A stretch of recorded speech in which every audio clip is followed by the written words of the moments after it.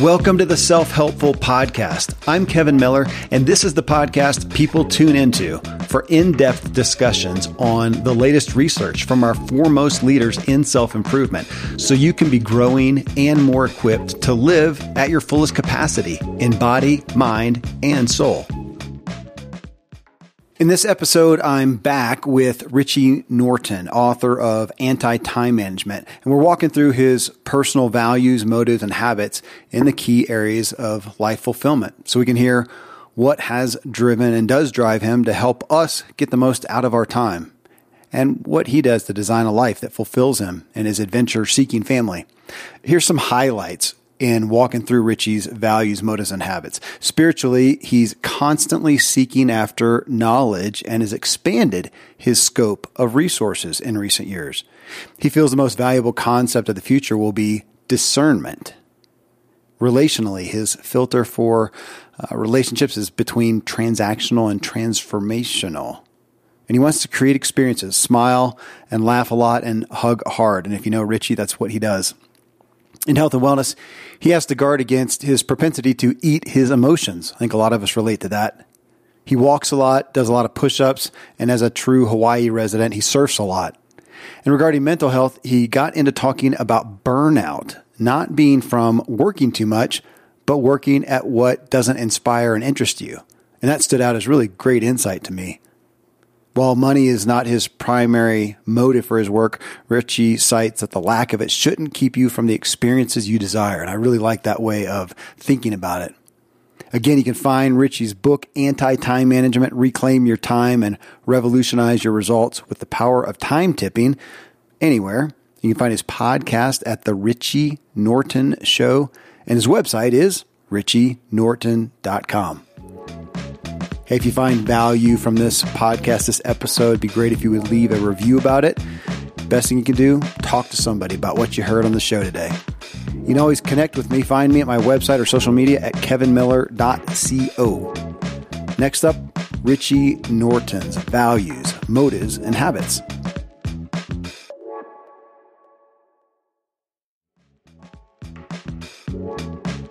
I got to admit, after our talk on your book, Anti-Time Management, looking at values, talking about priorities, regrets. I mean, we hit some deep water there.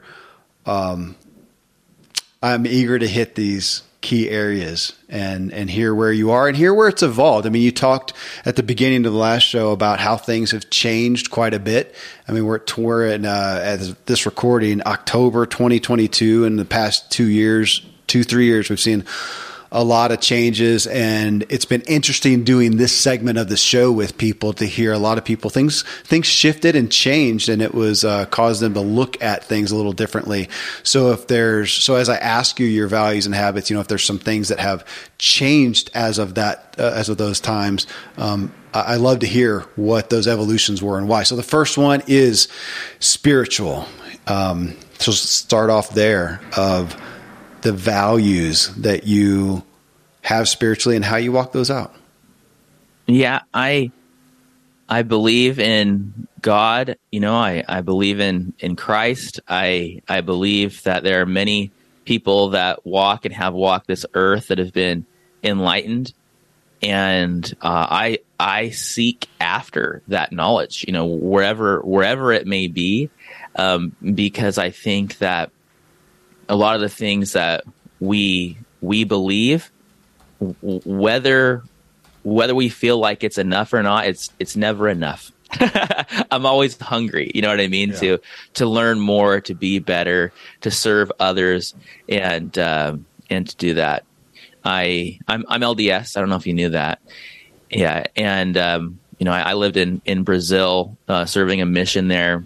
And I've been all over the world with my work, and I have just appreciated and seen like the light in people's eyes, regardless of what religion they are, just them living their best. You can really see that there's a bigger picture. I tune into you saying seeking after that knowledge wherever it may be, and then to also use the word religious, that often we relate a confines to that knowledge a lot of times in there. And it's been interesting, my own journey, which is from the Bible Belt of Christianity in the South, and now finding myself that there are some tenets of faith and belief that I hold strong and dearly, and yet the influences have greatly increased that I allow in. Is that what you're talking to? 100%. There is light and goodness in every corner of the earth, and the more we can discover, the more we can bring in, good is good. Good is good. And you can find it anywhere. How does it look like? Are there some tangible aspects of that as you walk it out in your daily life with your family? What's that look like? Well, definitely, I think I approach life from a value-centered, time-centered, approach. Meaning, I'm not working for work's sake. I'm not necessarily working for money. I know that money and meaning, go together. But I'll wake up in the morning. I'll spend time, with my family. I walk my dog on the beach. We spend a lot of time together. We discuss concepts, scriptures, including thoughts and philosophies, like I mentioned, from all over the world. Where we travel the world, and a lot of these places we go to all these different buildings, places that are spiritual, to kind of learn and absorb and to feel that energy. It's a real thing in our everyday lives. Yeah. I got to tell you, I'm reading a book right now, Believing is Seen, by he's a well-known guy. I don't know how you pronounce his last name. Michael, is it Goulian? He's an ABC, CBS guy who was he's a scientist and an atheist, and how he got into this and then came to faith. And it's not the first book on that I've read, but I'm reading it right now. It's a new one, and it's so interesting to see, especially from that standpoint, somebody who says, "No, I do not believe in a God," and now, after my scientific approach, that I do, and it's expanding. I think one of the most faith promoting, regardless of anyone's faith, even if it's not a religious faith, even if it's a scientific faith, I think one of the most human spiritual experiences you can have is when you meet with someone or you learn from someone who is possibly the opposite of you, or they think, or they've come from a very different place. And when you spend the time to learn more, or to come to some sort of commonality, not just agree to disagree, but you're like, oh my gosh, the stuff you're talking about is actually what I'm talking about too. We're just talking about it. It just feels so good. You know what I mean? I wish we would do more of that kind of stuff. I think it would bring more peace in the world if we had the opportunity to try that a little more, Okay. Well, what I love about you saying it, because it's come up in recent shows, because we've talked about this. I had on, Norman, and I can't, what was his first name? Norman. He wrote Mental Immunity. And it was talking about the value of looking at both sides. And I'm thinking about you now and what we talked about out of your book in part 1 of The Final Result. When I find people on supposedly two opposing sides who really are, they have a faith, like you said. It could be a religious faith, it could be a scientific faith. Either way, it's a faith. And if they understand it as that, and we look at that, even though they may seem like opposing sides, if we really get down to it, I find they often have the same value. Yes. Back to you with final result. They want the same final result. They want meaning and matter and values, and they're not that far apart. They're just coming at it from different angles. Yeah. That's what I know. I might be getting off topic here a little bit, but I really believe the number one leadership competency of the future is going to be discernment, because we have data, and even if it's correct, and a lot of times it's not, but even if it's correct, people see it from several different angles and they manipulate it. And then you see it on the news, just in one night, the same story is told 20 different ways based on some agenda, a hidden agenda. And then you go well, what about creativity? You go, well, people can be creative in a gnarly bad way. Like there's a lot of ways to be creative, and you can be creative good, but discernment brings the qualitative and the quantitative together, because then you can go, we don't know what the future is going to look like, but this looks like this is based on truth and values and where we want to go. Let's do this decision. Those are the people, and not just leaders. I mean, like world leaders, even though that's important, but they have a lot of baggage. There's a lot of things going on. There's a lot of people that need them, It starts in the home, man, and making those decisions it takes, you have to be thoughtful. You have to be thoughtful, and it takes a little bit of time, but I think it's essential. Well, and as I'm thinking about this, when this publishes our talk here, it'll have been about 2 guests prior that we had on Wendy Smith, and she and Marianne Lewis wrote the book, Both and Thinking. And that was the point. It's not either or. And how few of the things that we look at today, even though the media, as you talked about, is, we got paid fighters, basically. That's what we're hearing from. It's a boxing match. It is. Right. It is. You can go on CNN or Fox News today, and you can see the latest boxing match from paid, hired guns who are doing everything as an either or, black, white, right, wrong, not a both and. Wow. So I appreciate your perspective there. All right. Next one's relationships, man. And I know you as if I was somebody's asked me about Richie Norton, I would say, dude, that is a relationally driven guy. And I am. And not that, I think we all are at the core. Talk about final results and core. I think we all are, comes out at different ways, but you emanate that, and I see the wealth of your life. Gosh, and you have, again, that's part of your story, which we haven't gotten into. Well, you did. You mentioned a little bit. You've lost a son. Your wife lost her memory. You lost a brother-in-law. You've had some significant things that have happened in your life to really bring the relational values to an acute place in your life, and are much the reason that you're sitting here today. And so relationships, talk about that, the values, and if there's been any evolution as of late even. Well, when you're mentioning all this, I was trying to think, like, first of all, I appreciate that. It's very nice of you. And yes, I try, and I hope all that's true. It means a lot to me. But I was just thinking, I never mentioned this before on a podcast or anything, but I remember my mom, when I was a kid, saying, hey, there's this kid down the street, he's new here, he doesn't have any friends, so you should go make friends with him. So maybe it's it's part of my upbringing here. I got a good mom. But I was there's an idea of transactional versus transformational, relationships. And I always try to put value first and to help others. But what I've learned is, like, at the end of the day, I'm not in business to make money. I'm in business to, like, lead a happy life and to have more friends, in a positive way. And I know there's people that are the opposite, and you know what? That's their value. They're not in it for friends. They're in it to make money. The thing is, in my research and in my own experience, you don't have anything left at the end of your life than your relationships. That's what it is.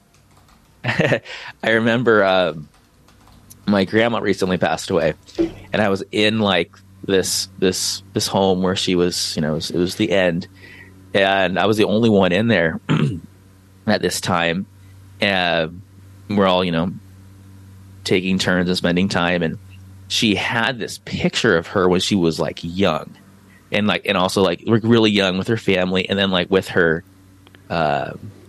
with my grandpa, getting married, and then I'm looking at her, like, just she's dying, and I just had this thought, like, wow, that's the same person, and she came from wherever she was, as a spirit before she was born, and here she is in this little body growing up to this old lady. And I'm like, but that's also not her. And I just think, like, when you think about things at a larger scale, you realize, like, all this stuff, you can assign meaning to it, but it's also meaningless. But these relationships, which are hard, they're the hardest thing. You know what I mean? They're important.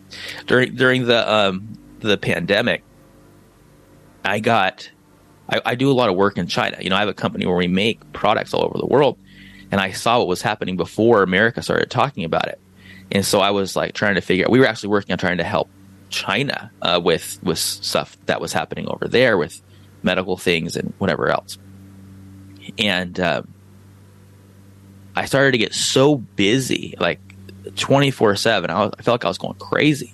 That at some point I just said, you know what? I think I can still figure out. I can still do my best. All these things happen. I'm going to put my cell phone down. And I'm gonna plug it in like in my room or somewhere where I'm not going to be having it on my person. And what was amazing is I've kept that practice now. A couple of years later, the best I can. I'm not perfect at it. When I didn't have it on me, just one little thing, my relationships got better. Because whenever I got bored, I wasn't scrolling. I was listening. I was listening to my kids. I was listening to my wife better. I was paying attention better, and I realized that. Quantity of time is quality time, but sometimes 5 minutes on the trampoline with your kids without a cell phone is more important than an hour at the park while you're walking around in circles on your cell phone. to them. So yes, relationships to me are everything. So I was going to ask for some specifics. So there's one of putting your cell phone away. But as you are, today is a day you're in Hawaii, you're with around your family, you've got kids at home. What are some specific practices? Last night, some people were visiting from the mainland, and they came over and they brought some friends that we didn't know. And so we had a little barbecue and roasted marshmallows. We hung out on the beach and we did that in our front yard. We did these things. I look for ways to try to create experiences with people. When I see people, these things aren't conscious. I just do them. So when I say it, I'm not doing it for reciprocity. I'm not doing it with an expectation. It's just who I am, but you're pulling it out of me. But like, I smile a lot. I laugh a lot. I hug hard. You know what I mean? I'm very excited to see people and to meet people. And one of the things I do most is I tell people I love them all the time. And some people might freak them out. I don't know. Maybe they're used to it. But I really do. And I really think that, it needs to be said. I don't want to move on having someone feel like I didn't love them or I didn't say it. So it's just part of me. To try and express love and show love in little ways, sending a text, you know what I mean? Reaching out to people I haven't talked to in a while. And again, not for I scratch your back, you scratch mine, just for actual, like, I see you, you're awesome. That right there, man. I see you. That's a movement that needs to happen.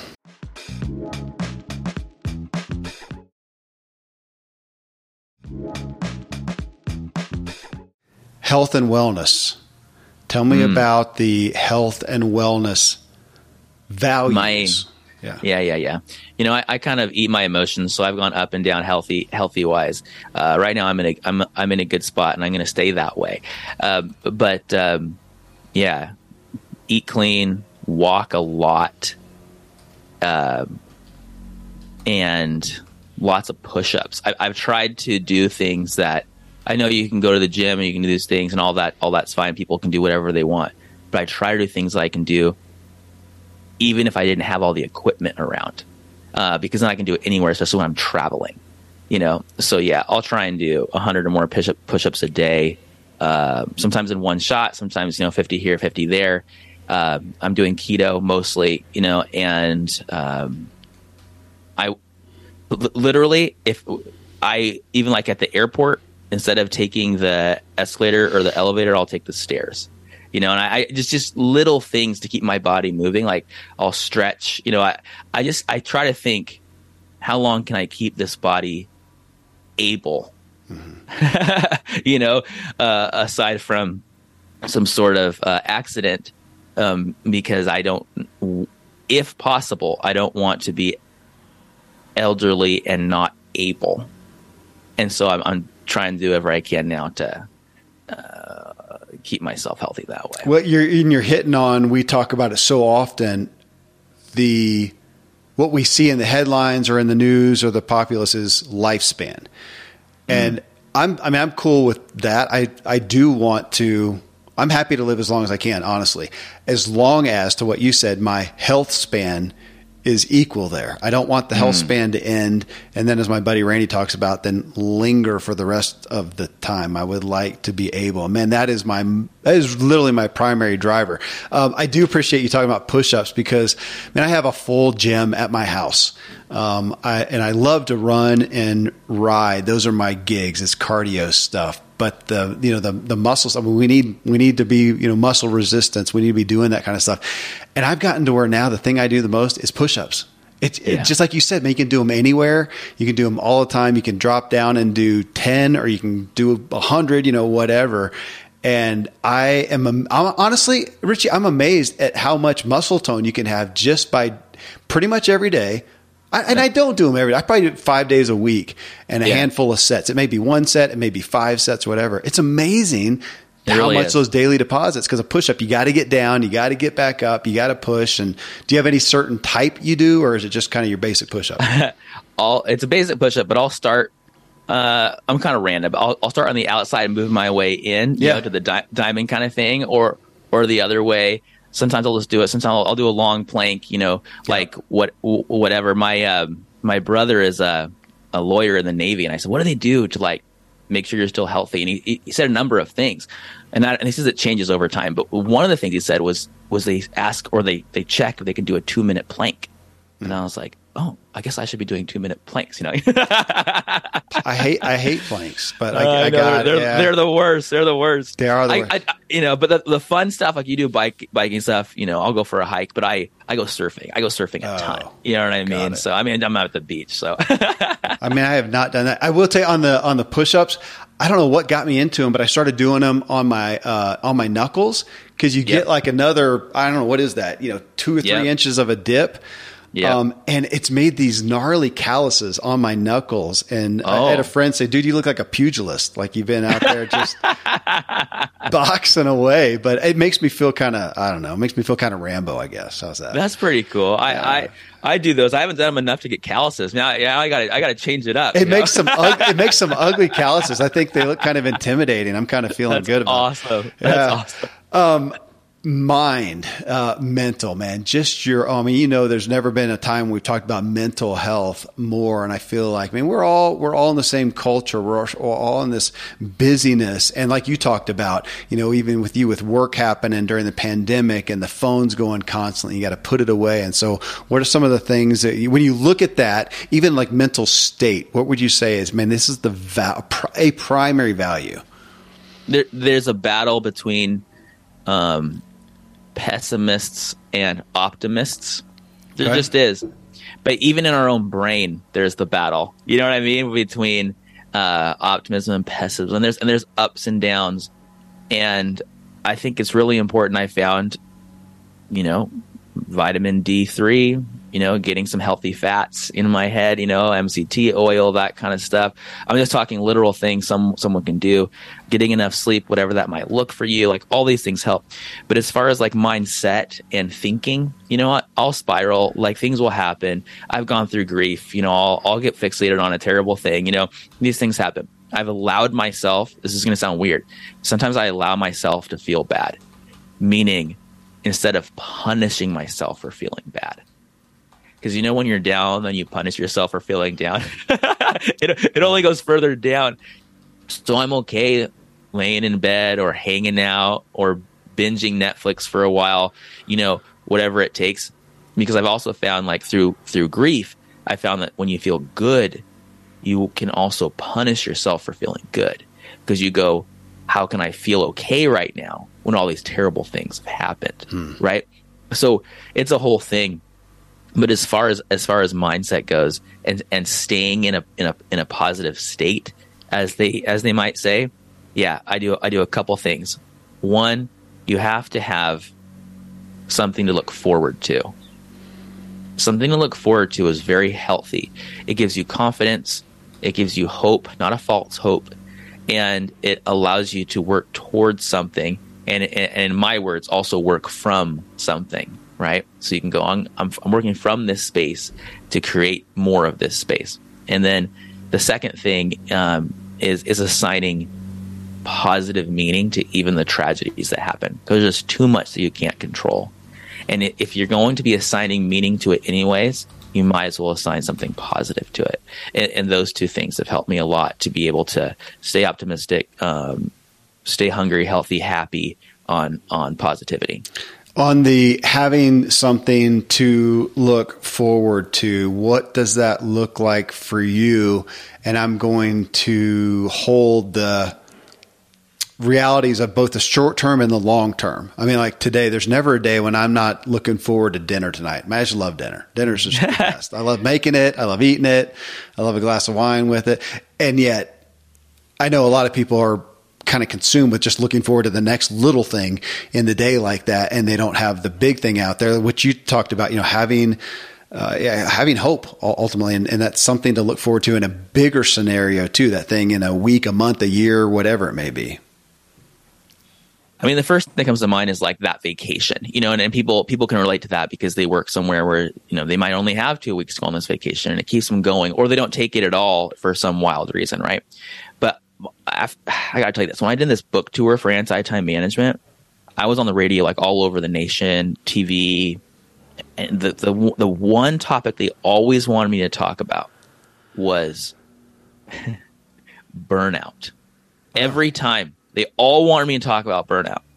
And I totally missed that one. I guess I don't talk about it in the book. Like I barely mention it. But the idea of burnout around anti-time management is like ever present because people whose time is managed are burnt out constantly. It never ends. And I learned that burnout is not about how hard you work or how long you work. It's about feeling like what you're doing isn't making a difference. It comes from an organization or a place where it feels like people don't support you or love you, or it's toxic in some way. This is where burnout comes from. And you go, how does that make sense? You go, look at Rocky, from the Rocky movies.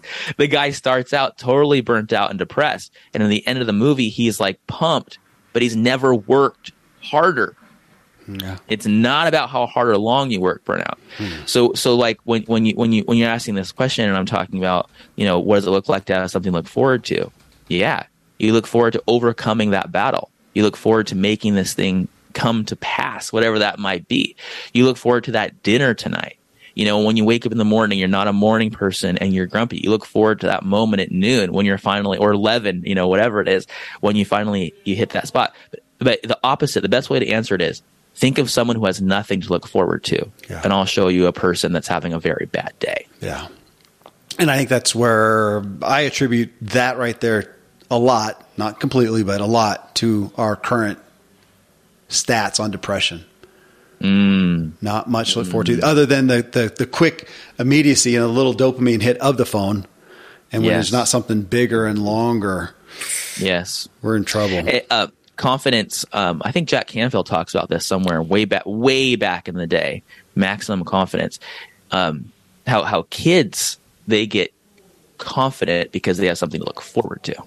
It's an important thing. Work, career, business. You have an abundant career. You're involved with so many people. With career and business, so many opportunities out there. So when you look at just your own, now you talked a minute ago about your work is not, and if you want to even combine this with money, that's the next one. Work is next, and then money. And you said, you don't work for money. That's not the primary motivator. Now, obviously, I'm sure you appreciate money, have a few things to do with it, but hold those. Well, let's start with work. So the value that you are looking for in your work primarily. Of course. And on money, the more the merrier. Okay. The more the merrier. Well, and I know that, and I know that of you. I know that. Sure. And you help a lot of, I guess that's one of the primary ways that I understand that you make money is helping other people make money, along with their value. Yes. Yeah. This is true. All this is true. So what I do for work specifically is, yes, I'm an author, but I'm an author because I'm an entrepreneur. And my first business was a cashmere company in Mongolia. And I know, which that's just weird. It's kind of cool and it's weird. And it was a social venture to help people create jobs and work their way out of poverty. And that got me doing stuff all over the Asia Pacific Rim, Papua New Guinea, Western Samoa, the Philippines, Cambodia, Fiji, Japan, all over. And it was all these social, how do I help people work their way? Because I lived in Brazil and I saw a lot of poverty in the area I was in. I was in these favelas. And I thought, how can these people overcome poverty? They're so talented. They're so wonderful, but they don't have maybe the money or the network. And so my mindset was always, how can I do this thing when I'm 65? Because that's when I'm going to retire and be able to help. And then I thought, don't be a fool, Richie, because that's like three generations of generation now, like in my 20s, generation now, generation 20 years later when I'm 40 something, and generation when I'm, that's 65. That's 3 generations of people you can't help, but you have to wait. Yeah. So that was my mentality. So anyways, so then that got me into people asking questions. How do you help people? How do you do these things? Why are you an entrepreneur? How did you get a job? So I wrote a book about it. I actually wrote one called Resumes Are Dead and What to Do About It. Then The Power of Starting Something Stupid, now Anti-Time Management. And in between each of these, I've started businesses around the questions people ask me. Because if it's something I like to do and I can help, I'll do it. So that turned into products you're proud of. So we make over 100 different products at any given time. It changes all the time overseas. And we'll make it, package it, ship it, warehouse it, fulfill it. So we make John Lee Dumas's journals. We make Pat Flynn's Switch Pod. We invented that with him. We make stuff for Russell Brunson. We make stuff for I could go on and on and on and on. There's so many different people and influencers. And then a lot of my clients are creators on YouTube. So I started a business where we edit their videos. I don't know how to edit videos. I started a business to help edit their videos. I edit over 100 different videos a month, hundreds of videos a month. My company does for people that have 1 million subs or more. Blah, blah, blah, blah, blah. I do other things. But to me, someone goes, what are you doing? You're doing so many things. Because now I'm this thought leader person. I'm a podcast person. I'm a writer. I'm a speaker. I'm a course creator. It never ends. And they go, how do you do all these things? I go, I don't think of it that way. I think of myself as like a store. And in the store, there's a bunch of different products. You're going to come in and get what you need and what you want. And by the way, I'm selling time. I'm selling people an ability to get their life back no matter where they are, what stage of life. I'm not selling to a demographic. I'm selling to a psychographic.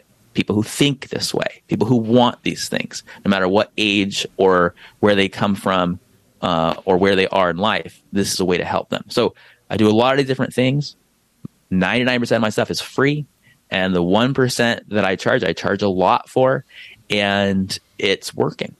It's working. In fact, Product is an Inc. 5000 company, and we're making tiny houses now. Like, we're doing whatever we can do to try and help people live their dream and get their time back as they would. And I was just going to ask, with all the things that you're involved in, what is the core overlap? If we're doing a Venn diagram, what is it? Did you just state it right there at the end? I would say, it's funny. I was at a conference. They had me draw where my income comes from. There is an overlap between consulting and physical products, because they go, at least from my perspective, they should go hand in hand. Someone who is doing stuff online should have physical products. Someone who has physical products should have something online, and they need a strategy to be able to put these things together. So that comes together. But it literally all comes together from the books I write.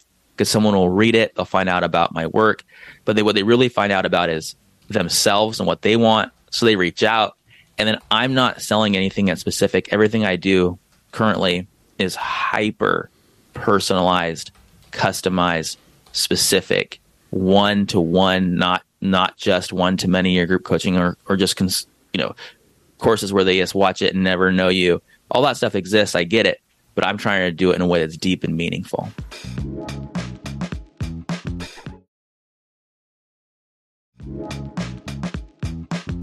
Well, let's talk about money then.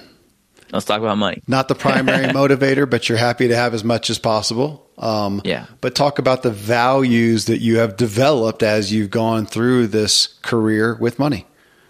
Let me say it this way, because people might get confused. In my opinion, aside from abject poverty, of course, and there's different degrees of where you are in life, money shouldn't prevent you from designing the lifestyle, or at least having the time you want with the people you love. And I say that from a place of experience. Like, there was a time where my wife and I were digging through trash cans to get aluminum cans to recycle them so we would have enough money to get gas to fill up our car to be able to go to a grocery store. You know what I mean? And you go, well, at least you had a car, and at least there is this and that, and go, yes, all those things are true. So what I'm trying to say is we would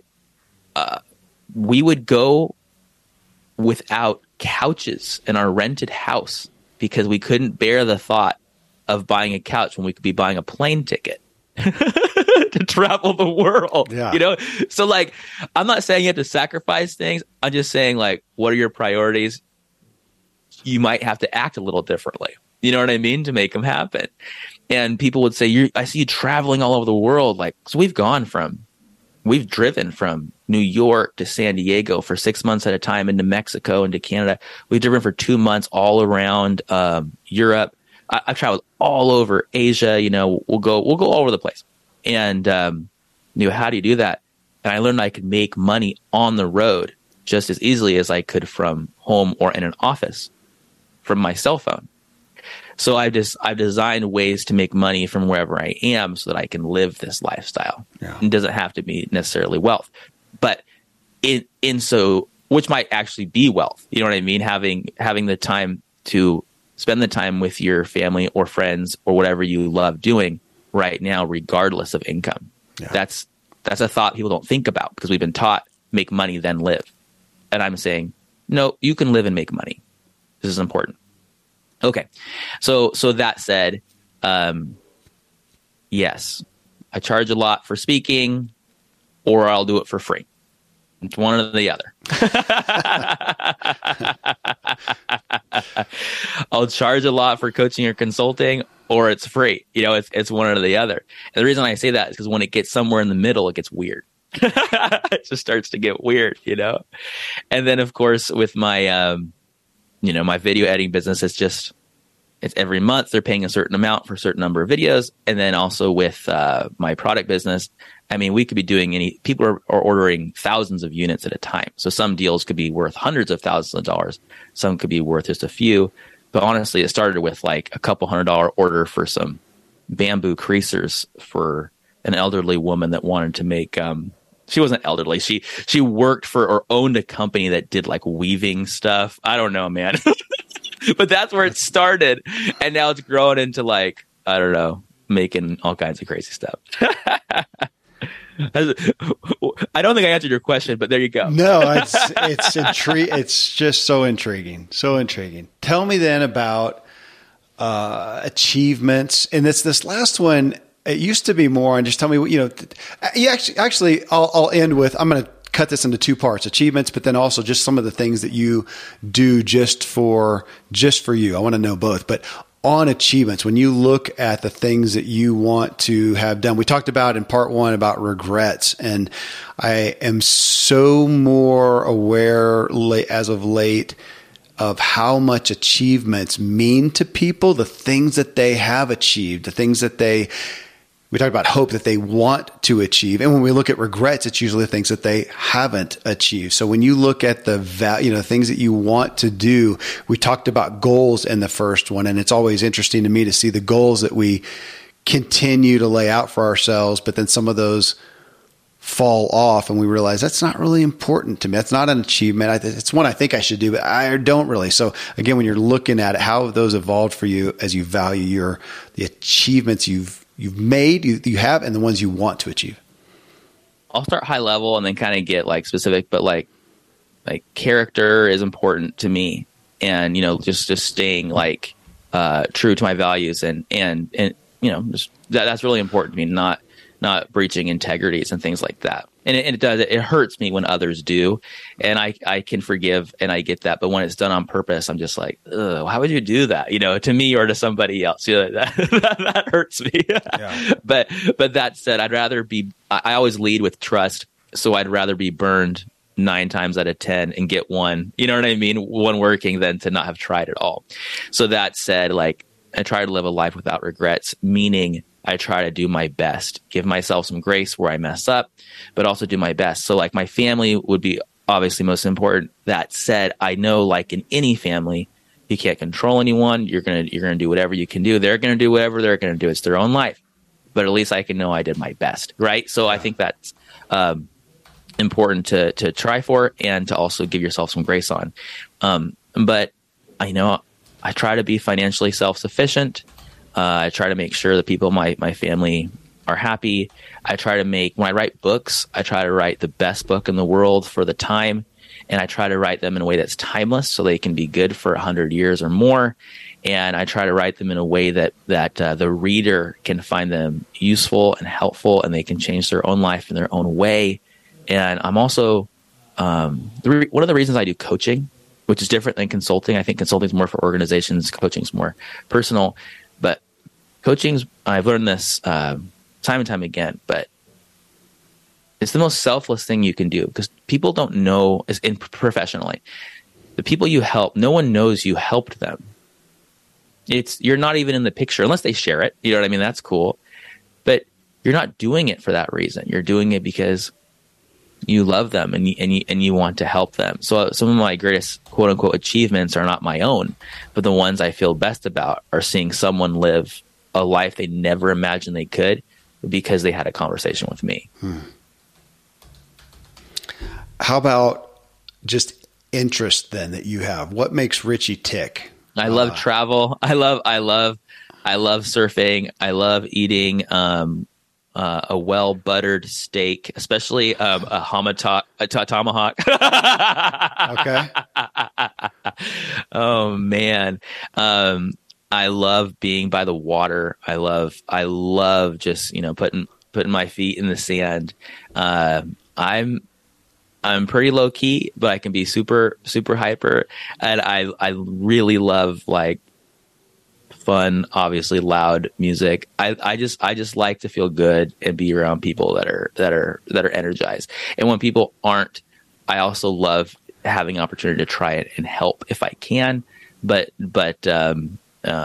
just being aware and feeling grateful that I'm alive feels like, and I don't mean just like physically alive. I mean like alive feels like an achievement in and of itself.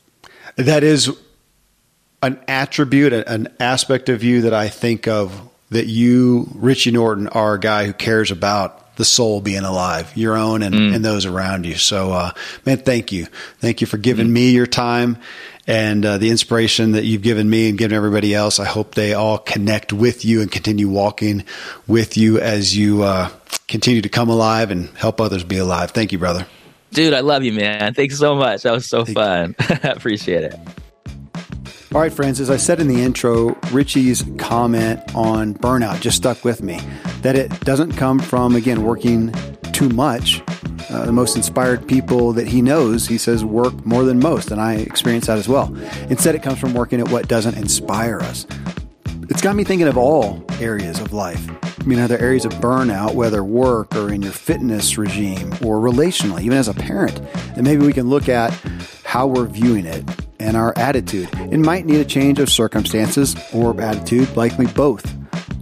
Again, you can find Richie's book, Anti-Time Management, Reclaim Your Time, Revolutionize Your Results with the Power of Time Tipping. You can find it anywhere, and you can find his podcast at The Richie Norton Show. Of course, his website is richienorton.com.